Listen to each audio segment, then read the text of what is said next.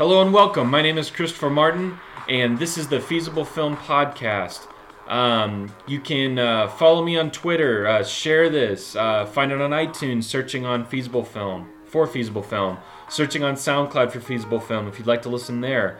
But yeah, just share with your friends on Twitter, on Instagram, on Facebook, and just let them know that you like the show. I'd really appreciate it. Today on the show, we'll be talking... McG supposedly in talks to direct Masters of the Universe. We'll be talking Star Wars. We'll be talking Top Gun 2. The DeLorean is supposedly coming back. I'm also going to be countdowning my worst films of the year. I know it's a little late, but it's just such a slow news week. I thought we'd get that in there. And in lieu of the Finest Hour coming out this week, we're going to do the top three boat disaster films. Okay, so with that out of the way, let's go ahead and get started. So the first news bit is, and like I was saying, these are all kind of just in your rumor mill. Nothing really has been set in concrete for these movies, or it's kind of just like little talking points. So there really isn't that much news, but we'll try to get through it here. So like I said, the first thing is McG is supposedly going to, or in talks to direct a Masters of the Universe movie, which is an old 80s TV show. And Michael Bay's rebooted Transformers, and it did, it was a success. Now Sony, I think, is talking to McG because I think, one, he'll be cheap, and for two, I think it'll be something to where they want to have something kind of in their back pocket to show, and it has a name. A lot of people are in kind of like the retro, neo-retro era right now, where they're wanting to see old film techniques and indie style filmmaking done well. And so I'm not saying that Masters of the Universe will be that. It'll just be a huge action film, but they probably want to get him back on board. We're making movies because his last movie, or his last big budget movie, I guess you'd say, was that Transformers Salvation, which didn't do well at all at the box office. And after that, McG just kind of got more into doing producing and TV shows and things like that. So He-Man, basically was just a warrior. It was like the last hope for the world, and he had his supervillain, which was Skeletor, and it was just your typical, good versus evil, and it's known by most people, I guess, as being kind of like that retro, funny style. I mean, there's a million gifs on the old cartoon. It's just something they're trying to bring forefront that has a name that they can sell, and I'm not all that excited, I'd like to see what McG could do to try to bring his name back into the fold and, become a bigger director but his last few films have just been not that great. So another thing, or the next news story was, there was a discussion recently on digital filmmaking versus digital projection and, the use of film. And so Colin Trevorrow, which is he directed Jurassic Park, and he's directing the next Star Wars film, during his press conference came out and said that he's going to do the next Star Wars movie in film, and made some pretty good points on the panel, just saying that, film isn't dead. It's not, they were saying digital is more cost effective, and which I believe it is. I don't know all the ins and outs of it specifically, but, being able to have something available instantly via digital, and not having to, reload the cameras and take the film and get it processed and then take a look afterwards. But you lose that warm feeling. You lose the natural blur and the natural light that the camera catches, and it's done digitally.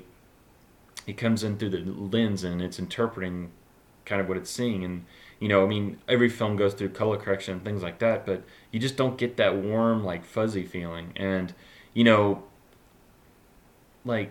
Quentin Tarantino's movie, this last movie, The Hateful Eight, he was getting a lot of cold shoulders from the media and things like that. But it was kind of like Nolan said in the panel. It was just he was only getting this negative press when stuff happened, when stuff broke down, or something didn't work. So it's kind of like they made like a argument that it's just these anti-film people, like these corporate level digital studio execs are anti-film, and they're kind of wanting to get rid of it just because it's not to them not as cost effective and not as easy to shoot and not as mobile and things like that. Whereas a lot of other film directors like J.J. Abrams, they just like love it because it's so quick, and you don't really have to worry about anything, like any big problems happening, and having to, like I said, having to go through the development process. But I'm glad that he's come out and said that it's his choice. They hired him to do the job, and it's his choice to do film versus digital. So I applaud him for that, and I'm actually looking forward to it a little bit more, slightly more, just in that case. So the next news story was not really a news story, but Jerry Bruckheimer met with Tom Cruise for Top Gun 2, and they said that they had a conversation about it. And my only real hang-up is Tom Cruise has got so many projects going that how would they have time to get a story together? And I know they were writing a script, but how is Tom Cruise especially going to have time to do this? He just wrapped his drug smuggling movie like a couple months ago, and he's doing the Mummy reboot was announced. He's doing Jack Reacher. I'm sure he's going to start working on Mission Impossible 6 because the last one was such a success. So it's like, when is he going to have time to do all of these things?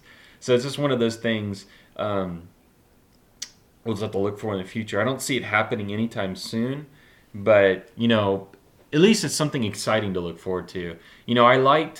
I kind of like how he's doing, or Tom Cruise especially is doing kind of these one-off movies. He's doing his action, but he's also always delved in sci-fi. And like with Oblivion and Live Die Repeat. I thought they were like good distractions, and they were really good movies in my opinion. And he can also jump back and forth between those and Jack Reacher and Mission Impossible. More power to him. So we'll kind of have to see how that goes. And the last news story is it was announced recently that the DeLorean Motor Company was bought by a couple of people in that's nearby here actually, or a couple hundred miles away, but nearby in Texas here, and they wanted to restore DeLoreans, and they have been restoring DeLoreans. I think there was maybe 9 or 10,000 of them made. 3 or 4,000 are in really really bad shape, and there's really only maybe 5 to 6 on the road, and that actually work, and you can order parts from them, and you can, of course, they have posters and things like that. But they announced a couple days ago and they revamped their website and everything, so it looks like they're actually going to go through with it. But they want to redo, come out with the DeLorean, and really the only thing they want to do is they're trying to find a company that'll do a new engine, and a new chassis and things like that. But they don't want to change the look of it. So that's one good thing. They don't want to change the look of it. They just want to make I think it even had a 4-cylinder. I don't even know if it had a V6, but they were just they were really cool looking cars, and backed by Back to the Future, so made them look even cooler. But they were notorious for breaking down and just had a terrible undercarriage, under the hood. And so hopefully, they can, release these. They say they want to start off doing one a month and then do one a week, which is going to take a ton of money. So, and a bunch of people to work around the clock. And if you look at their company website and look where everything is, it looks like they only have like maybe like 10 stations. So I don't know. More power to them if they want to come out with them. The only problem is they want to keep it under $100,000. Now I don't know how these are going to sell. I mean, if they want to do one a month, I can see that possibly one a week at $100,000. I mean, you can go. I mean, I remember going on Craigslist, or you can go on. Um, they're in working order, but they don't look that great. But you can get them. You can get DeLoreans now for. Well, this was a year or two ago before that Telltale game came out and things like that, and really the buzz started going around for the movie, and the 30th anniversary popped up, but 25th you could find. I remember seeing one like not too far from here. There was like $6,000 that ran, and of course the body is not going to rust or anything like that, so the body's always going to look great. It's just the trim and the inside that just looks bad. But I mean, they're going to be manufactured here, so that's a plus. So we'll see. We'll see how it goes. I'm kind of excited. The price tag is pretty expensive, but let's just see how it goes. And so now let's do the worst movies that I saw this year. Now this isn't like an all-encompassing list. This is kind of just some of the ones I thought off the top of my head, and I went to check my letterbox and kind of just sorted them from rating, and these are kind of the ones that kind of stuck out to me, that I wanted to talk about, and I just have a couple. We'll go through them here really quickly. One of them, or the last one, I only have 7 here, so let's just number them. 7 was Tremors 5, and I was really excited for this movie. You get excited, I guess, for each film that comes out as far as Tremors for me, just because I grew up watching those older monster movies around the 80s, like Big Trouble in Little China and Tremors. They hold a like special place in my heart. They're just they have everything you want. They have comedy and drama and scares, and and it's short and sweet. It just it hits all the right buttons for me, at least. And so in Tremors 5, I was somewhat excited. I mean, they have Bird and J.B. Kennedy is in there, but the story was just terrible. The acting was terrible, and you can tell it was just pretty much a big time cash grab. I mean, the jokes were just so bad. It's almost like Kennedy was doing like, or especially Kennedy's part is like he took some of his jokes from one of his stand-ups and just kind of threw them out there. And playing off Burr, he's just like serious, and you want him to see like kick ass and things like that. But he kind of has that like.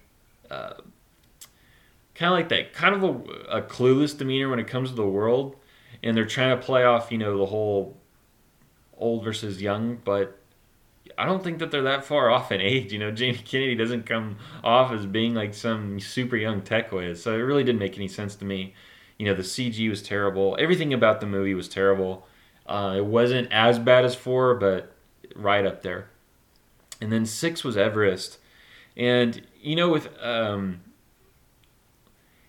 for me, Everest was just boring. Like I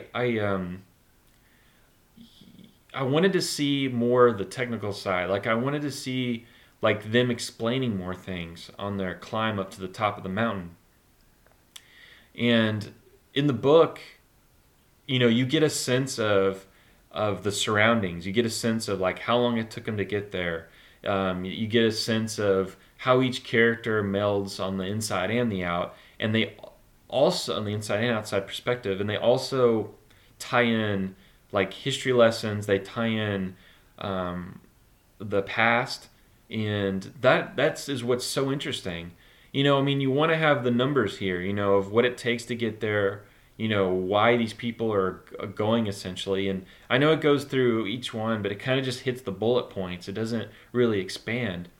And for a movie with such a great runtime, like I think it's at 2 hours and 15 minutes. There's a lot of fluff in there, and a lot of things that happen like on base camp and things like that way just weren't that interesting. The talks of all the crews, and when they're if you don't know, it's about a group of it's a expedition to get to the top of Everest, and it was around the time where the boom to get up there was high, and you could pay a pretty hefty sum of like 70 grand to have a tour guide take you up there, get you to the summit, get you back safely. And there was a campaign crew, and then there was a journalist who went on. And the way in which the book tells it is so much more interesting. It tells more of the history of each character, and it gives you a little bit better sense of the drama that unfolds once you see what happens when they get to the top and towards the bottom. And I know they have to show, you know, ultimately what happens when they get up there. It I like in the book where it tells you exactly what happens like right away, and it just builds to it. Kind of like with Star Wars, the last Star Wars film. You kind of want the context before you start the journey, so that the journey means something at the end. And in Everest, I just didn't think it did that. So that's my number six. It's not terrible. It's just really boring and lacking. Number five is Chappie. I thought that, you know, the acting. Chappie is about a computer programmer who wants to, um, well, the city of Johannesburg is being governed by a set of robots, police robots, so that humans aren't hurt. And there's a young tech whiz at the company who comes up with a program who wants to implement in all the robots that he's created that gives them like an AI, so they can have feelings and things like that. Whereas, he presents the idea to the main engineer of the program, and it gets shot down. But he still wants to test it. And he's been testing it at home and wants to implement it. Well, one of the robots is captured by kind of like a rogue group of criminals, and they they they um, they take it and they want to use it like against the government. So they want to use it to like rob banks and rob people and things like that. And so the not to get too spoilery here, but the he's implemented with an AI, and he has to he's the fish out of water with these like criminals, and they're teaching him what's right and wrong and how to survive in the world and things like that. But for me, the criminals aren't really that. They're non-actors. They're a group. They're like they're a music group, I believe, and the everything about it's just the look, the music, the way the criminals act, the way they're trying to teach the Chappie. It seems all too familiar. I mean, you've seen these movies like so many times. You've seen so many TV shows about it, and it just adds nothing new to the table. And people's actions on trying to stop the robot or help the robot or the morality behind it, it doesn't really have any impact. And for me, it doesn't end well. It doesn't begin well, and the middle is just things you've seen before, and you can kind of just see where it's going. And the special effects were, I mean, fantastic. Nothing to take away from it looked like Chappie was there. It felt like Chappie was there, but his environment is just what kind of threw me out of the whole situation. And the last 10-15 minutes of action were great, but the journey there wasn't that good. Number four was Oren Pirelli's Area 51. It was the film that he did right after Paranormal Activity, I believe, that didn't get released. And so they finally released it, and it's just about a bunch of dudes that pack up some camera equipment, go to Area 51, want to break in. They break in, they see aliens, they leave. And this movie is adding absolutely nothing to the conversation as far as found footage. Um, the Paranormal Activity series was a novel idea to begin with, just like most of the film franchises, that start off with kind of like a humble beginning, always turn out to be terrible at the end. And in Paranormal was no exception. Um, Area 51 was poorly acted, poorly directed. It just trying to be exactly like Blair Witch or the tension was never there in breaking into Area 51. It just felt like some people walking across a couple mountains and getting into some kind of complex. When they get in there, it's boring. It's just so boring. It's not anything that you'd expect. I mean, I know they don't have the money to create sets and things like that. But it was just parts of it looked like it was filmed in like a firehouse. Some of it was in an office building. Some of it was in various warehouses. No really set decorations or anything like that were involved. Nothing. I mean, other than this little cave area that reminded me of some kind of weird haunted house, nothing was really done that well. And then the alien abductions are kind of like some existential, uh, abduction where you'd see something. It would show like the characters being drawn into like bright lights, and there were cuts and things like that. The CGI was terrible, and just all around just didn't make any sense, and just ended poorly. So don't recommend that. It was terrible. Number 3 was Get Hard with Will Ferrell and Kevin Hart, and basically Will Ferrell is set up by his company. He's an investor, and he's set up by his or he's like a stock trader, and he's set up by his company in like some kind of embezzlement scheme, and they get him on. The police get him on it, and before he goes to jail, it's 30 days before he goes to jail, and he meets the guy who washes his car downstairs from the office building, which is Kevin Hart, to kind of teach him how to make it in prison. So Kevin Hart comes to his huge mansion and closes it off and makes it look exactly like a prison. And I mean, there was some funny parts. Actually, I thought Kevin Hart was a little bit is being kind of like the straight guy and trying to do like the thug impersonation, and things like that. I thought he was actually a lot funnier than Will Ferrell. I mean, Will Ferrell was really just kind of not really there. He kind of reminded me exactly of his like Ted Broken character from SNL. He didn't really. He's not that smart. He's smart when it comes to money, I think. But even then, when they're trying to go over like investments, and he's trying to talk to Kevin Hart about it, it really doesn't. I mean, there's jokes there, but it doesn't really hit anything for me, at least. And there were some funny moments, but ultimately it was just so bad. And it's just your typical comedy that's going to be on Netflix here really, really soon. Number 2 is The Visit, the new Shyamalan film about about a mom and their kids, and she sends her kids off to her grandparents to spend a week with them, and you kind of find out what happens with that. And the thing that was just terrible about it was the younger daughter, or the older daughter, wants to film a documentary about it, and she takes her camera everywhere and films her brother or whatever, and and he's like really quick-witted and trying to make jokes and things like that. And everywhere they go, everywhere they film, it doesn't really build any tension. It doesn't build any type of message. It doesn't really tell anything. It's just in service to the twist, and the twist isn't that great. I thought, you can kind of see it coming, and when it happens, it's just okay. That's kind of creepy. Let's see where that goes, and it doesn't go anywhere. It just kind of lingers on that, and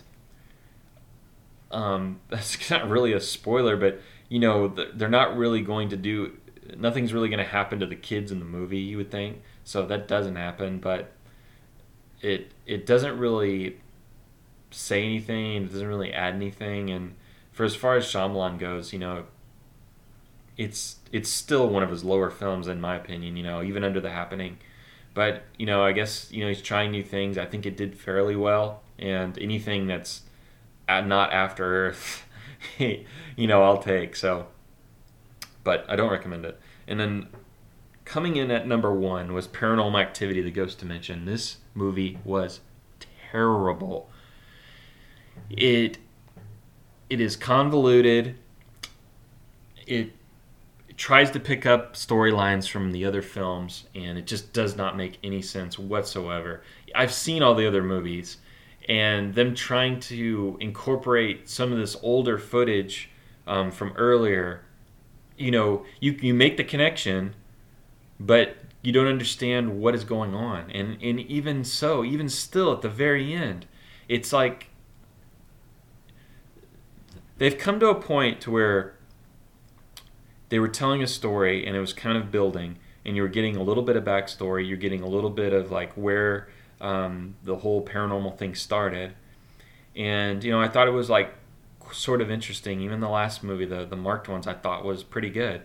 It was in a different setting, a completely different setting, and it dealt with new types of characters, and it had the whole apartment thing going for it, where they were upstairs and downstairs is where supposedly it all started, and there's like a crazy person living there, and the kids would go down there, and there was a church, and they had a seance and things like that. So they still had that, but it added something a little different. I thought it was like well directed. Whereas this movie, the Ghost Dimension, it almost feels like it was a found footage movie about being haunted, and that was almost done. And the producer Blumhouse or whatever just swooped in and were like, "Hey, can you change it to Paranormal Activity and incorporate these couple scenes to make it make sense?" And then they incorporate those scenes. And you could take you could take the scenes that connect the movies out of this film, and it could be anything. It could just be found footage horror movie 1 or whatever. It could be anything. And them slapping the name on there, and adding in a ton of like terrible CGI, just it makes it such a cash grab. And I think now from this movie, hopefully, people will wise up and not go see this. I just want to see him, I guess, because I'm so curious. And the last one actually was decent. I thought it was pretty good. He used some, like the Simon Says thing I thought was awesome.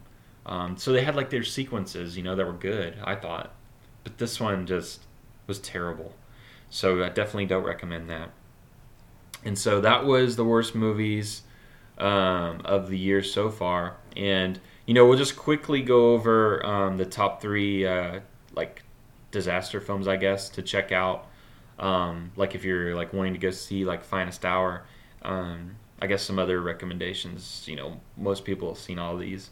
But number 3 is All Is Lost. It's the Robert Redford movie about him taking a sailboat out and getting caught in a storm. And it's just great. There's hardly any dialogue. It's just the procedure of going out and sailing by yourself, and you get all of the emotion and all the stress and all the tension on just his actions and the way he's looking at things and seeing things. And it's just a really cool exercise. It'd be a great documentary. Maybe there is one out there, but it'd be a great like documentary. After watching it, you're just so interested and so captivated, and the performance is great, and the way that they film like the tension is just so fantastic. So I definitely recommend All Is Lost. Number 2 is Master and Commander with Russell Crowe. Could be like one of my all-time favorite, boat at sea movies, I guess you'd say, or terrifying naval action, I guess. But it has very similar to All Is Lost. It's just kind of like the everyday to do with sailors, and how they get along with each other, and how they deal with the pressures of being on the boat, and what they do with their spare time and things like that. So it's just a really cool like exciting movie, and it definitely has like one of the worst talk about horror, like it has one of the worst amputation scenes I think I've ever seen, or cringeworthy. It's just it's just bad. And number 1 would be Titanic, of course. It's other than Star Wars, I guess now it's the most seen movie, I guess, of all time. It made the most money, and don't really need to know the story about it. You've seen it, but leading up to it, if you have friends or family that haven't seen it, just recommend it to them. Get them in the mood, I guess, to see Finest Hour when it comes out. But yeah, so those are the top 3, and that just about does it for this week's episode. So follow me on Twitter. My Twitter's @LeeVanMartin. You can get me on there. You can message me with like any recommendations, anything you want reviewed or talked about on the show. Just let me know. I also have an email address, feasiblefilm@gmail.com. The podcast goes up on iTunes, so just search Feasible Film there. Also on SoundCloud. And then I also signed up with archive.org, and you can go on there and search for Feasible Film in the podcast, and you can get like all the episodes I've released so far. Like if you want to download them like in bulk, you can do it there. It's kind of like a free place you can go that hosts all your files and you can download them there. So, if you don't want to like click on each SoundCloud one individually or you want to, or on iTunes, you can check it out there and download them.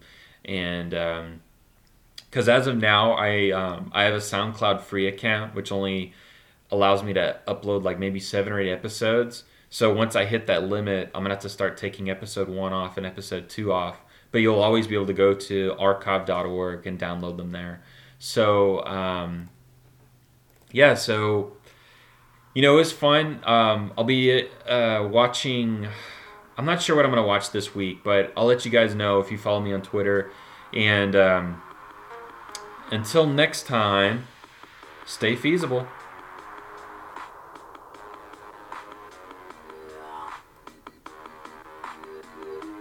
Thanks for listening.